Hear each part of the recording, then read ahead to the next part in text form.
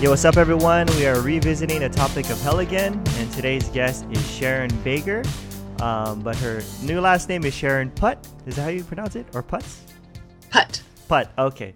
So Sharon Baker is an associate professor of theology and religion and the author of Razing Hell, Rethinking Everything You've Been Taught About God's Wrath, and Executing God, Rethinking Everything You've Been Taught About Salvation and the Cross, as well as numerous articles on hell and nonviolent atonement. And so, Sharon, it's good to have you on the show.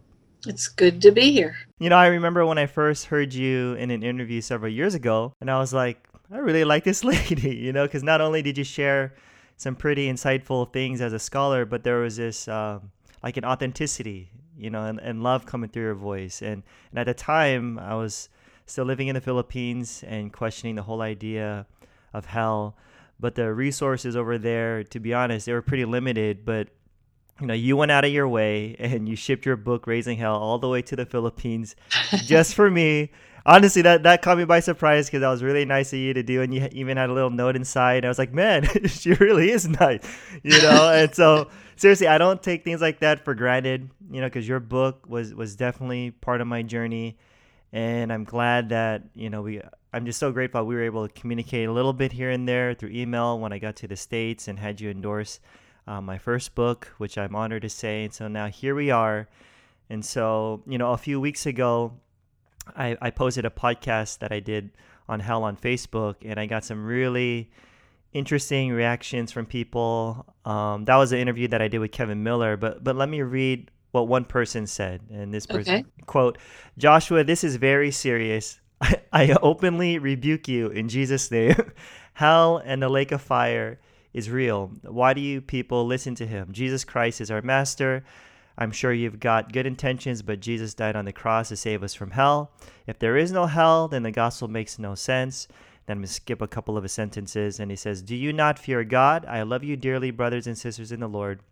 I plead with you not to fall away from the faith." And then he goes on and on and on. End quote. So obviously, hell, this is a pretty hot topic, and maybe we could even address a couple of things that this person who openly rebuked me said.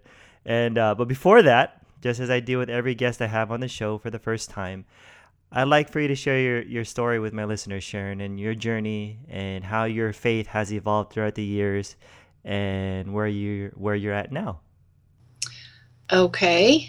I think I read that Facebook post. Oh, you did? I think I did, and thought at the time, oh my gosh, where do you start? Right. Answering something like that. Yeah. But anyway, my personal journey, I didn't become a Christian until I was older and had one child. He was like 9 months old. I've had 4 sons, so.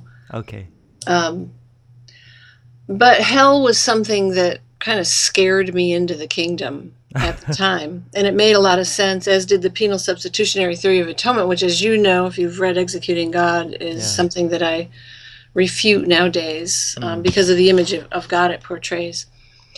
But I started, as soon as I became a Christian, digging deeply into the Bible. And my tradition was Southern Baptist, pretty much fundamentalist Southern Baptist, where they lived in the realm of absolute certainty and didn't really need a whole lot of faith when it came to what they believed and what I believed. I was right there with them. But after I moved to Texas, the kids going back to school, I decided to go to seminary and just take a couple of classes. So I went to Southwestern Baptist Theological Seminary, and that's when my world began to fall apart theologically.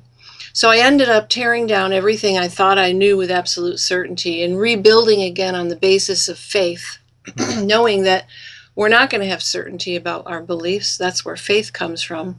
And one of the things that I began to deconstruct were theories of atonement because of the image of God it portrayed. God as an angry tyrant, needing someone to take the hit for sin.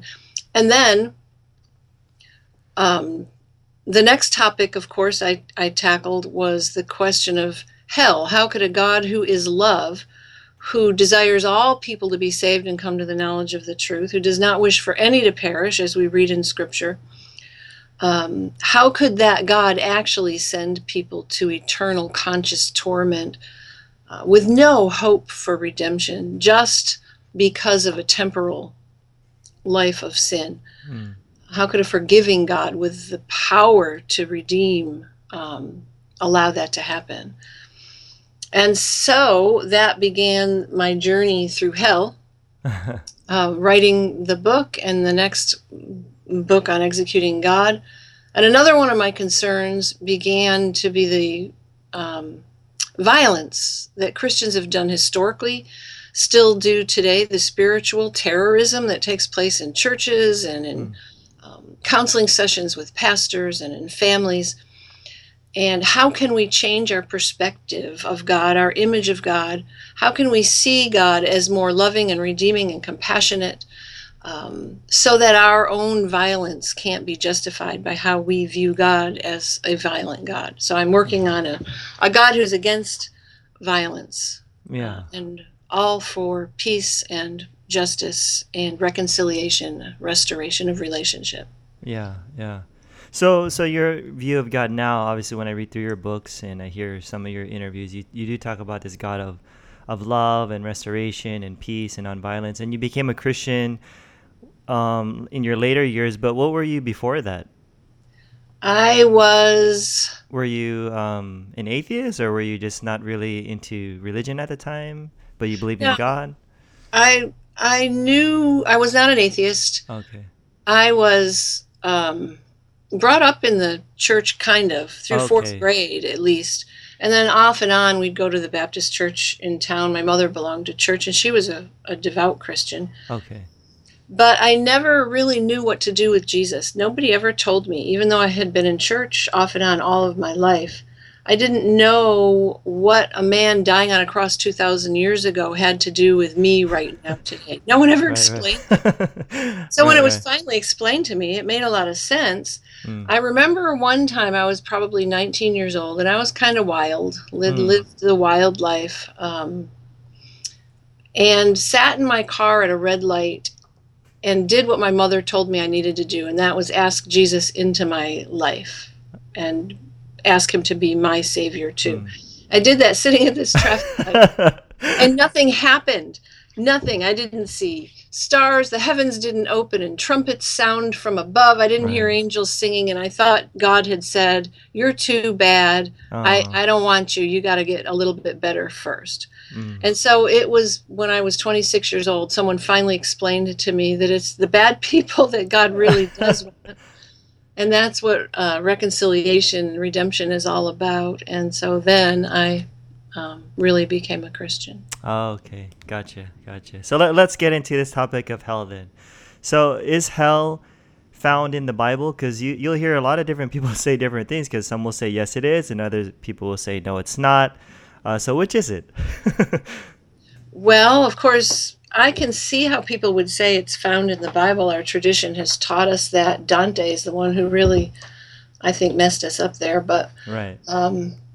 there is no word hell in the Bible, mostly because the Bible wasn't written in English, and Mm. hell is an English word. But when you trace back the history of hell, I really don't think you find it there. You find some Greek ideas about Hades. You find metaphorical references to the Valley of Gehenna, or the Hinnon Valley outside of the walls of the city of Jerusalem. And that's what we have Jesus talk about Mm. in the Gospels, which is those occurrences of the word Gehenna are more frequent than any of the other occurrences of Hades or Tartarus. Yeah. But we don't have this idea, I don't think, of course it's all hermeneutical issues, right, Right. of a place of eternal conscious torment. That didn't develop until much later in the tradition. Okay. So that's big though, because I mean, when you think about it, a lot of people today, their picture of hell is people being tortured by demons and burning in flames and screaming in Right. pain. So did it just come from Dante's Inferno, or how did it develop over time though? Well, there's a lot of different answers to that question. Yeah. It developed as the Christian imagination developed. Right. I think it was a marketing strategy for the most part, but Mm. it also was made extremely popular by Dante, even though it didn't start there. Okay. Yeah. Right. And then it just, we kept building upon these Right. Right. ideas. And in Greek thought, it actually started to become more of a place of punishment than it Okay. had during the time of Jesus. So it began to change little by little over time. And then, you know, like I said, I think Dante was the one that made it very popular. Okay. So we kind of like read that imagery that Dante gave us into the Bible when people read it. I guess you could say that. Well, probably more in our more contemporary culture, yes. But during the time of Yeah. Dante, he got it from somewhere, right? Right. Right. And so he got it from those traditions that some scholars say they came from the Persian tradition. Some scholars say it came from the Greek Right. culture, where these ideas of life after death eventually moved into the realm of punishment after death. Hmm. Hmm. So it So was a slow development. okay. So I mean, was there any formal doctrine of hell, in the early church? No, There wasn't. no. In fact, Okay. the early church focused more on paradise Hmm. than anything else. I mean, so what does fire symbolize in the Bible, right? If it's not about like people being burned and all that kind of stuff, what does that symbolize, especially when the Bible talks about the lake of fire? Right. Well, and that's interesting, at least it was to me, which really began um, in my head, my ideas to write on hell, is I did a study of fire in scripture. Hmm. And so went throughout the whole Bible and read all of the verses that deal with fire, especially fire as it surrounds God or comes from God. And I found some interesting little tidbits in that study, and some of those are that, first of all, if it's God's fire or fire from God, and we read in scripture that God is actually a consuming fire. Right. So the fire itself is part of is God and God's presence, like the Shekinah glory. Right. But that fire only burns up what is wicked. Huh. You see this all throughout the Old Testament, and then as you get into the New Testament, especially in 1 Corinthians. But it burns up what's wicked and unrighteous and leaves behind the pure and the righteous. Doesn't touch that. You see that God's people will walk through the fire, they will not be burned. They will walk through flames and not be scorched. The fire doesn't touch them because they're God's righteous people. Yeah. Yet it burns up dross and chaff and wickedness. And then we see in 1 Corinthians chapter 3 that every person builds on a foundation, which is Jesus Christ. Hmm. And we build with wood, hay, and stubble, gold, silver, precious stones. And every person's work will become evident in that day. And those whose work remains after it's tested, and it's tested with fire, we see that also in 1 Peter chapter 1, will earn a reward, and those whose work is burnt up shall suffer loss. And then the verse goes on to say that he himself will be saved, yet so as through fire.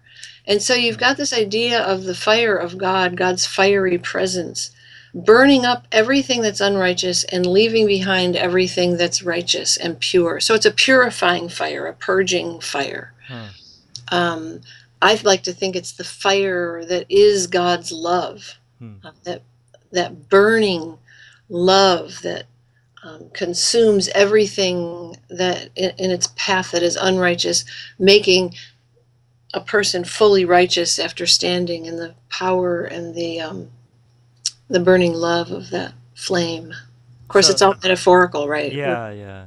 So it's a positive thing in your It is. understanding, right? Because It usually is. people think it's a bad thing, and you're gonna be burning in Right. hell. I mean, that's the language we use, right? People will burn in hell forever, and so you're Right. saying that it's not getting rid of wicked people in a sense of burning them, but getting rid of the wickedness, I guess, Right. in people's lives and Right. purifying them in that sense. But And some would experience that as wrath. right, and yeah, and that's And a whole way to like see two different perspectives on that, right? that's right. Well, if your Um, wickedness is burning off, I guess that's kind of hellacious Yeah. for you. At least I use the story of Otto in the book, but it's actually the fire of this all-consuming love that you've experienced at first as wrath as it burns away the wickedness, and then you realize that it's actually all-consuming love. Right. So, some critics of mine say that there's no way around it though. So even though like you're talking about this fire that purifies us for the better, but they'll say the Bible clearly says that there is eternal punishment for unbelievers. So just to play the devil's advocate here, doesn't the word eternal mean forever? In referring to punishment. Right. Actually, no. That's how we, in our tradition, at least in my tradition, have always interpreted those words in both the Hebrew and the Greek. But they don't necessarily, and most often actually, don't mean forever and ever and ever and ever without end. For instance, olam is the Hebrew word. Jonah was in the belly of the big fish forever. Right. And we know that it was only 3 days. Yeah. And so we see these words and translate them, interpret them, translate them into English, and they take on the meaning that we have in our contemporary culture, not really thinking about what it could have meant back when these words were actually written and communicated to the people. But it's a period of time, and we could say, I guess it felt like Jonah was in the belly of the big fish forever. Right. But it doesn't. It just means a period of time. It does not mean eternal as it's used in either the Old Testament or the New Testament. There are exceptions to that, of course. Right. Wow. Yeah, because that'll like change a lot of things for people, because it's kind of like a hermeneutical thing where, okay, the Bible translations that we have say this, and this is how we read it through our lens because of our, contemporary understanding of this word. So that kind of like confuses a lot of people, right? Unless we dig deeper and understand the original meanings of it. Because when I see the word eternal in the Bible, I'll think that's forever. Right. So that's why it's so confusing for a lot of Christians growing up, where this is just the way we understand it. So, we don't have the training to dig deeper into these things. And, so now one of the things that comes up though is like, obviously Christians give Jesus's words a lot of weight, but didn't Jesus talk about hell more than heaven, as a lot of people say? Because that's very common. Even like some scholars say that in some of their blogs, and I'm like, yeah. So how do you argue against that? Well, I think one of the ways to argue against it is to read the Bible and take note of how often Jesus mentions another kind of life, which we automatically assign to heaven, right? I don't personally, although I'm not denying an afterlife after this body dies, but at the same time, Jesus talked more about how to live life on earth. Right. He wasn't talking about hell, and he most of the times was not talking about heaven. He was talking about life right now. Salvation is for today. It's now. Now is the time of salvation, where we are to live lives that are on the narrow path of the righteous teachings of Jesus, the path of love that leads to the Father, the path where we're taking care of widows and orphans, and we're helping the needy and giving rest to the weary, and healing the wounded in every sense of that term. Right. So salvation is something that we do now. It's a transformation that takes place through the Spirit that is at work now in the world, transforming the world for the glory of God and the furtherance of God's kingdom. And I think Jesus spent most of his time talking about that. Okay. And our tradition has come back and said, well, here he's talking about heaven, when he may have been talking about how to live a transformed life on earth. Here he's talking about hell, where he may have been saying, if we don't live this transformed life, this is what our lives are going to look like. And we've interpreted that as hell, eternity. Okay. So what you're saying is those passages that seem to appear that he's talking about an afterlife of an eternal hell, he's actually referring to something that was happening at that time, Right. like possibly a destruction or something like that. So you think A he would be destruction. of Or a Jerusalem? destructive way of life. Okay, a destructive way of life. Okay. So you wrote a book called Executing God, which thank you for sending that to me too. Oh, And which is about Jesus' death on the cross. Can there be do you see a kind of connection between a person's understanding of what happened on the cross and their understanding of hell? Like in other words, does one particular doctrine lead to another? You know what I'm saying? it did for me. I don't know Okay. if it would for other people, but So if I how go about by, for you? How did that yeah. work out for you? And I think if I go by the emails and notes that I've received from people, it naturally leads from atonement to hell, although I wrote them backwards Okay. for others also. But if we think about Jesus on the cross as some sort of satisfaction or penalty that Jesus paid back to God, Right. and if we don't grasp onto that, then we go to hell. I think that's how those two things are connected. We either receive that gift and end up in heaven, Right. or we don't and we end up in hell. And so I think they're very much connected. Yeah, yeah. Because for me, that was like a big game changer for me when I started questioning the cross. So once I got rid of the whole idea of the penal substitutionary theory of God punishing his son and all that stuff, once I started to get rid of that understanding, that's when I started to get confused about hell. So that Yeah, was for me, yeah. And well, let's go back to that Facebook comment that I read earlier. Yes. Did Jesus die to save people from hell? Yes. In what sense? I knew you were gonna go there. I think, my life before Christ was hell. Okay. And I know there's eyes rolling right now from people who believe in an eternal conscious torment. But, Right. if they're listening to this, probably wouldn't be. But anyway, so we're preaching to the choir. Well, we got some atheists on listeners. So, a lot of the times I like discussing things like this because one of the reasons why people become atheists is because of this version of God that they Exactly. reject, right? That's exactly it, which is one of the reasons I wrote both of these books, to Right. reach people like my aunt, for instance, who just could not believe in a God who would treat people this way if God was love, is love. Right. Anyway, I think Jesus died on the cross for a number of reasons, and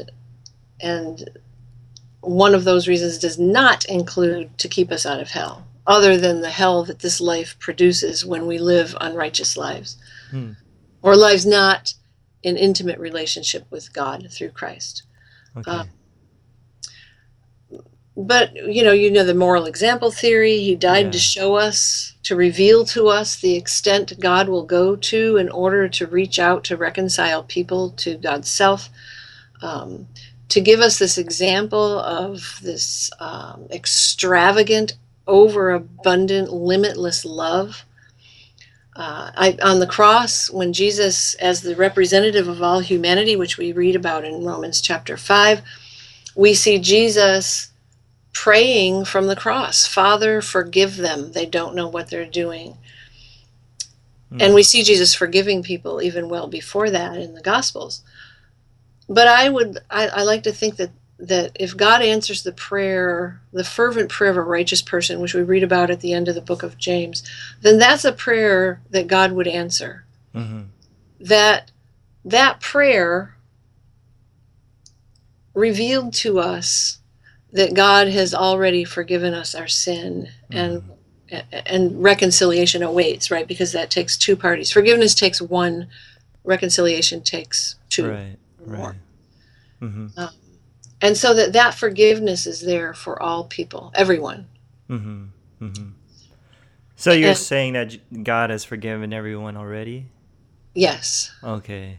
Yes. Because in 2 Corinthians chapter 5, I think it's verse 19, I can't always get my verse addresses right. That's okay.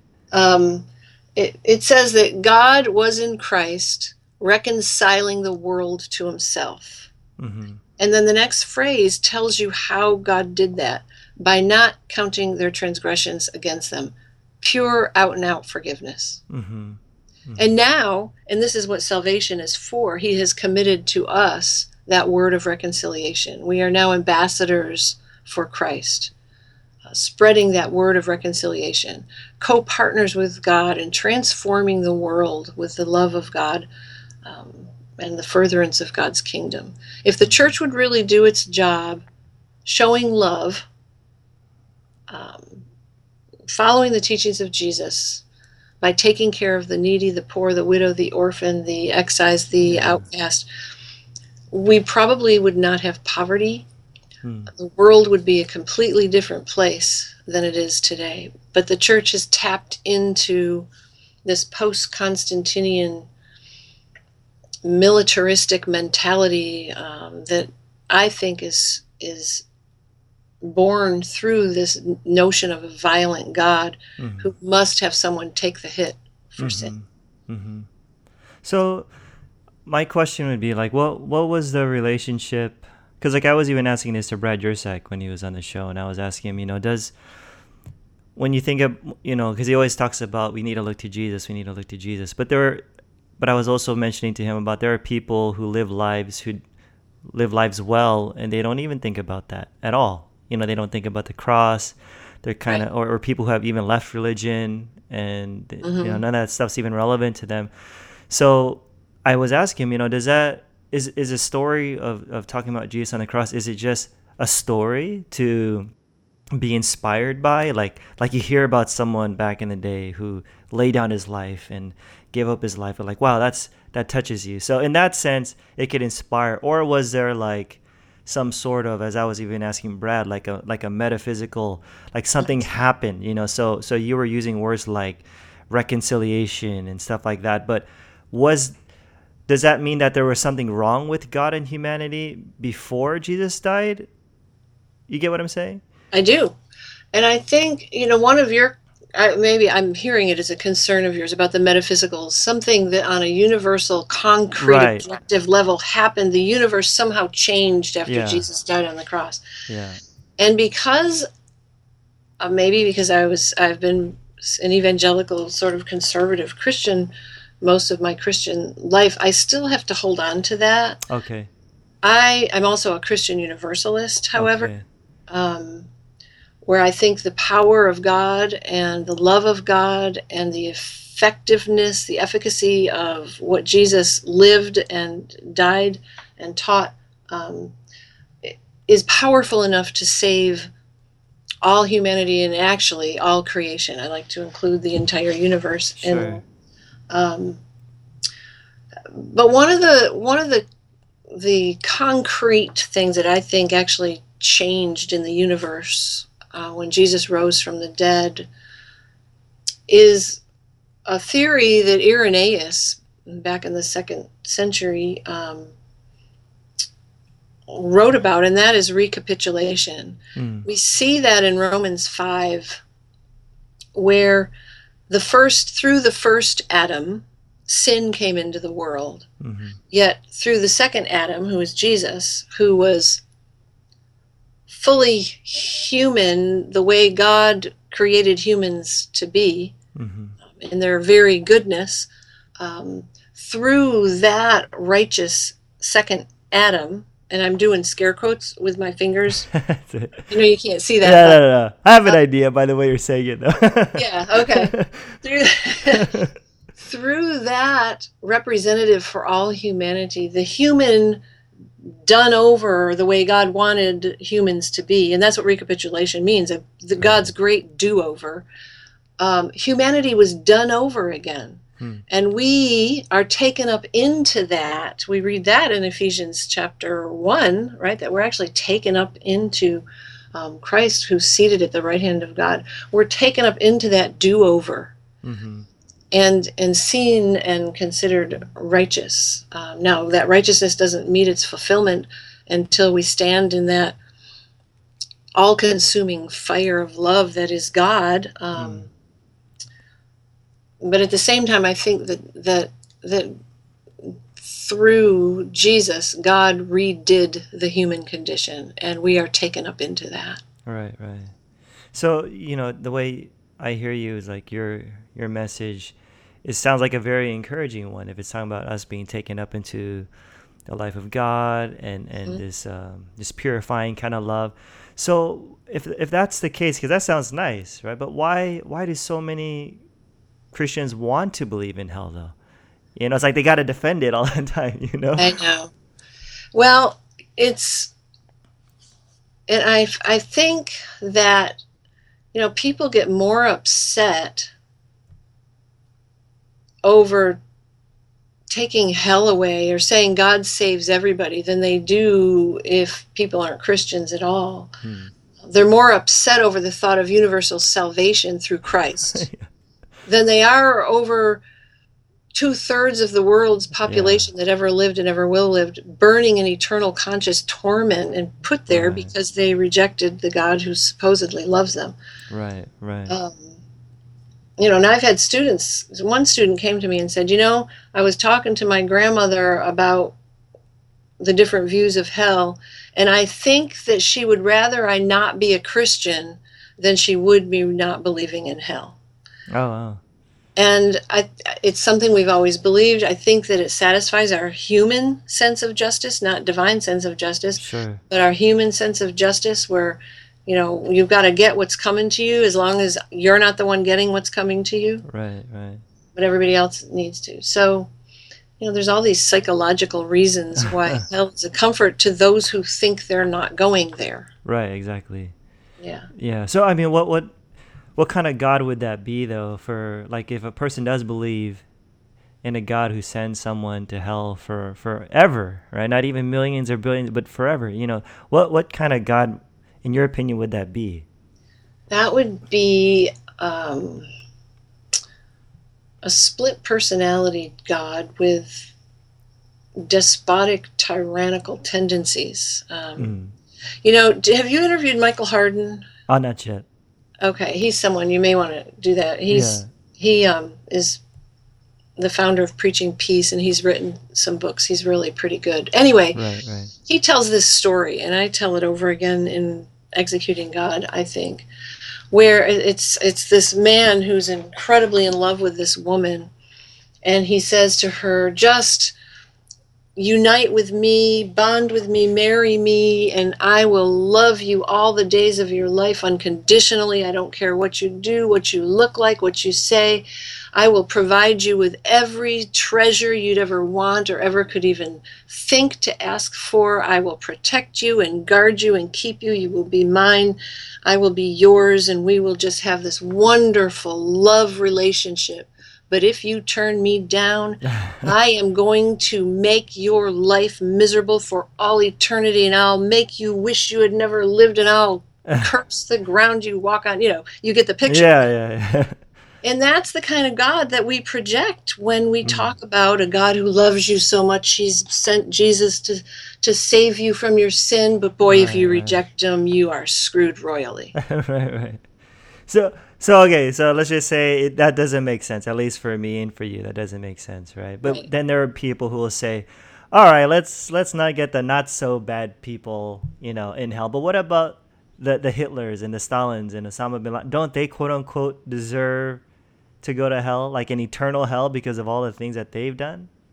Well, I guess we all deserve hell, but that's the nature of love. You love even though people deserve something differently. And I'm one of those who thinks that even Hitler, at the end, can stand before God and be purified and redeemed and reconciled and restored. Mm. Origen, the old dead guy theologian, Yeah. I guess some people think he's the first theologian of the church, actually believed the devil himself will be saved in the end. Right. Because God's love and power is so extravagantly incomprehensible. Yeah. I like how, in your book you talked about there were several problems. You call them troubles surrounding the traditional view of hell, like the theodicy and hopelessness, etc. Obviously there's a lot of evil that goes on all around the world every single day, whether they're like to the degree of Hitler and all those things or not. But But supposedly for a lot of Christians, hell is the ultimate answer to solve the problem, though. Right. I mean, because you're getting rid of the bad people. So in your understanding, why doesn't an eternal hell solve the problem of evil? It keeps it going forever. Somewhere evil will always be. It'll always exist. It'll never be taken care of. And the question is, how do you change the world and get rid of evil? And I think the answer is God's answer. I think God's answer is you redeem it and transform it. And, when I'm thinking back on that Facebook post where the person was questioning why bother living a good life at all. I don't remember the exact words. If there is no hell, why be a Christian at all? And that is so sad. Yeah, that says a lot about like their motivation. It's such a sad question, because the reason we embrace reconciliation with God and that intimate relationship is not to get out of hell free. Yeah. It's to transform the world. It's to redeem the evil somehow, to obliterate it through the love of God in Christ that we show to the world. Through grace and mercy and kindness and generosity and all those things that the Bible tells us. And then evil's done away with. It's gone. It doesn't exist forever someplace. And there's these old church theologians way back centuries ago who actually thought that God with Christians in heaven would have a better time in heaven because we'd be able to look down at all those people burning and suffering in hell forever. Right. And that's just, I can't even believe someone even put that in writing way back then. But they did.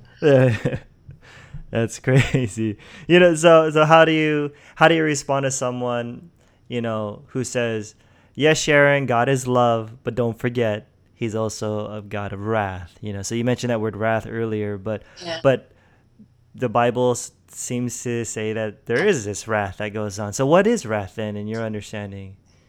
Yeah, wrath, I think, is our projection of how God feels. We're called children of wrath in Scripture. And that wrath might just be not God's wrath, but our own. Okay. We are children of wrath because we have made that our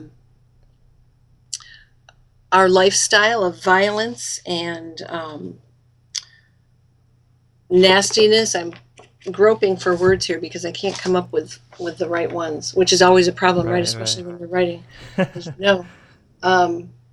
But we are the ones who suffer our own wrath through the evil that we do. And the wrath of God we experience as wrath because that's the piece in us that's unrighteous, that anything that goes against our own personal and selfish desires could be experienced as wrath, or we project that onto God, when really the wrath that we think we are feeling or comes from God is God's fire, God's consuming love. And I talk about it better in Razing Hell, especially with the story of Otto, who would experience that purifying fire as the wrath of God. Right. And wrath is talked about also in the Old Testament. God's wrath, and all these wars happen, and people, whole races of people are wiped out supposedly by God. And I think because Scripture is a fully human, fully divine book, I have a very high view of Scripture actually as authoritative and inspired by God. But there's a human element. Human beings wrote it. Human beings in a context within their own culture. And those things could not help but be written into the text. And people in those days thought everything came from the hand of God, good and bad, wars and peace, babies or the inability to have babies, rain or Yeah. snow, or the withholding of everything came from the hand of God. And so the wars that they undertook and the natural devastations that took place, they saw as the wrath of God, as something Mm. happening by the hand of God. Did it really? I don't think so. Yeah, yeah. So I mean that's something that I also wanted to address because that's a biggie for a lot of people who are critics of the Bible, critics of the Christian God, the Old Testament God. They'll say, look, God does whatever he wants. So he tells you to go kill and commit genocide, go do it, and Yeah. and if he wants to send someone to hell, he can. Why? Because he's God and God can do whatever he wants. Because supposedly their logic is, since God is God and God is love and God can command you to do something that can appear evil in our eyes, it's still love because it comes from God. You know what I mean? So everything that God does Yeah. is just and loving. So why can't God sending someone to hell be just and loving in his eyes, and we just have to plead mystery? Because I don't think God is illogical. And that kind of God is an irrational God, who speaks out of both sides of his mouth, so to speak, and I mean his there. Yeah. Um, if God is love, and we see what justice is, we see what mercy is, and righteousness in Scripture, it's loving others, taking care of them, providing protection and nurturing and sustenance, and um, taking care of widows and orphans, all the Yeah. outcasts that we talked about before. And if God loves us so extravagantly that this love we read in Romans, I think it's 8, nothing can separate us from this love Right. of Right. God, and Romans 13 too, that this love is unfathomable, it's beyond all we can even imagine, then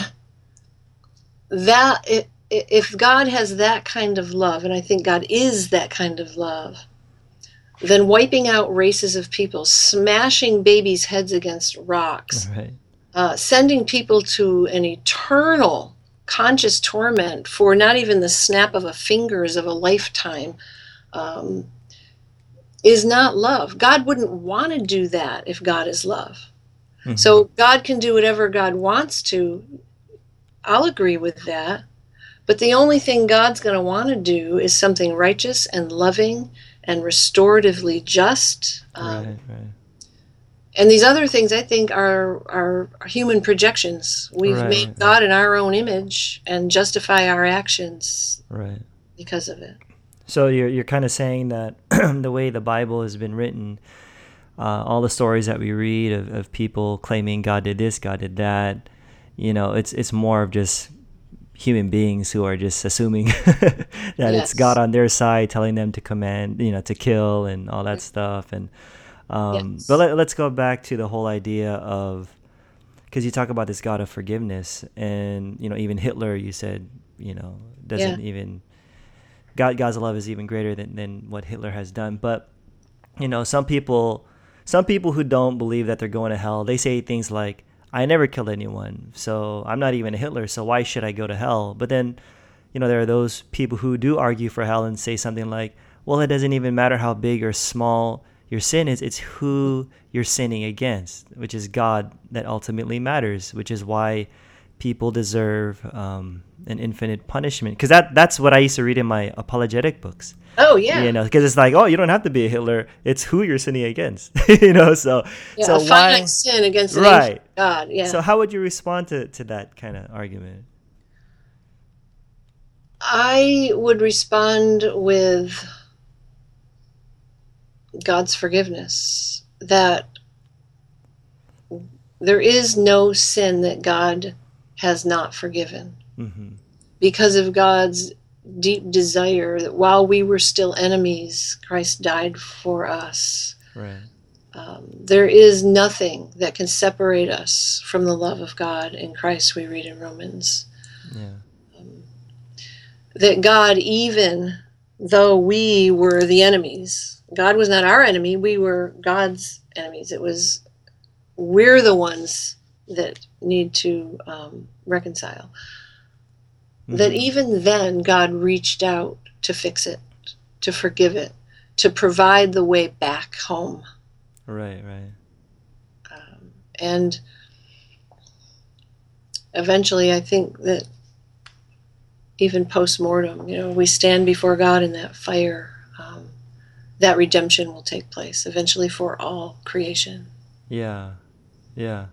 Because I also just think about how when people do mention stuff like, you're sinning against God, but then I also think about how, like, it doesn't make sense for me because we don't even do that in our own society. Right, Like people aren't punished based upon the severity of the crime, or they're based upon the severity of the crime and not necessarily who it was committed against. So the right, punishment would fit the crime. right. But you're talking about this post-mortem deal where people have a chance still, which is like that didn't make sense to me growing up for sure. I just thought it's this life. This is your choice. Even if you Yeah, die when you're 13 years old, you had 13 years of choice. I know, So right. what about when the Bible says it's appointed for a person to die once and then face judgment? So there's no such thing as a second chance after death.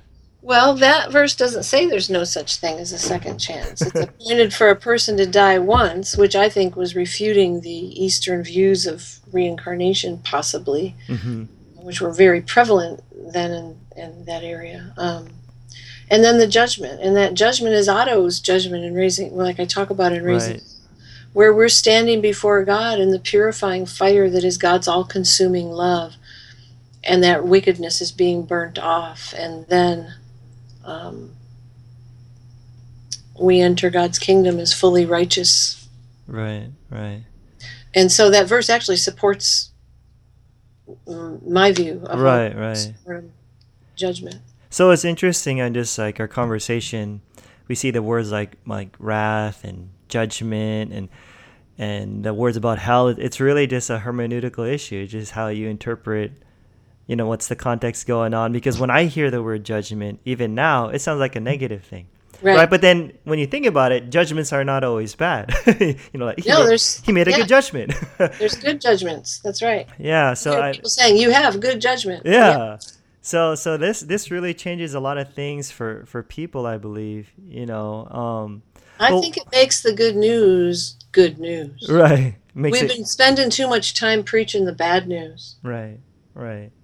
But what would you say to someone who says God doesn't send anybody to hell then? Okay, fine. But God gave people free will, so people send themselves there. Right.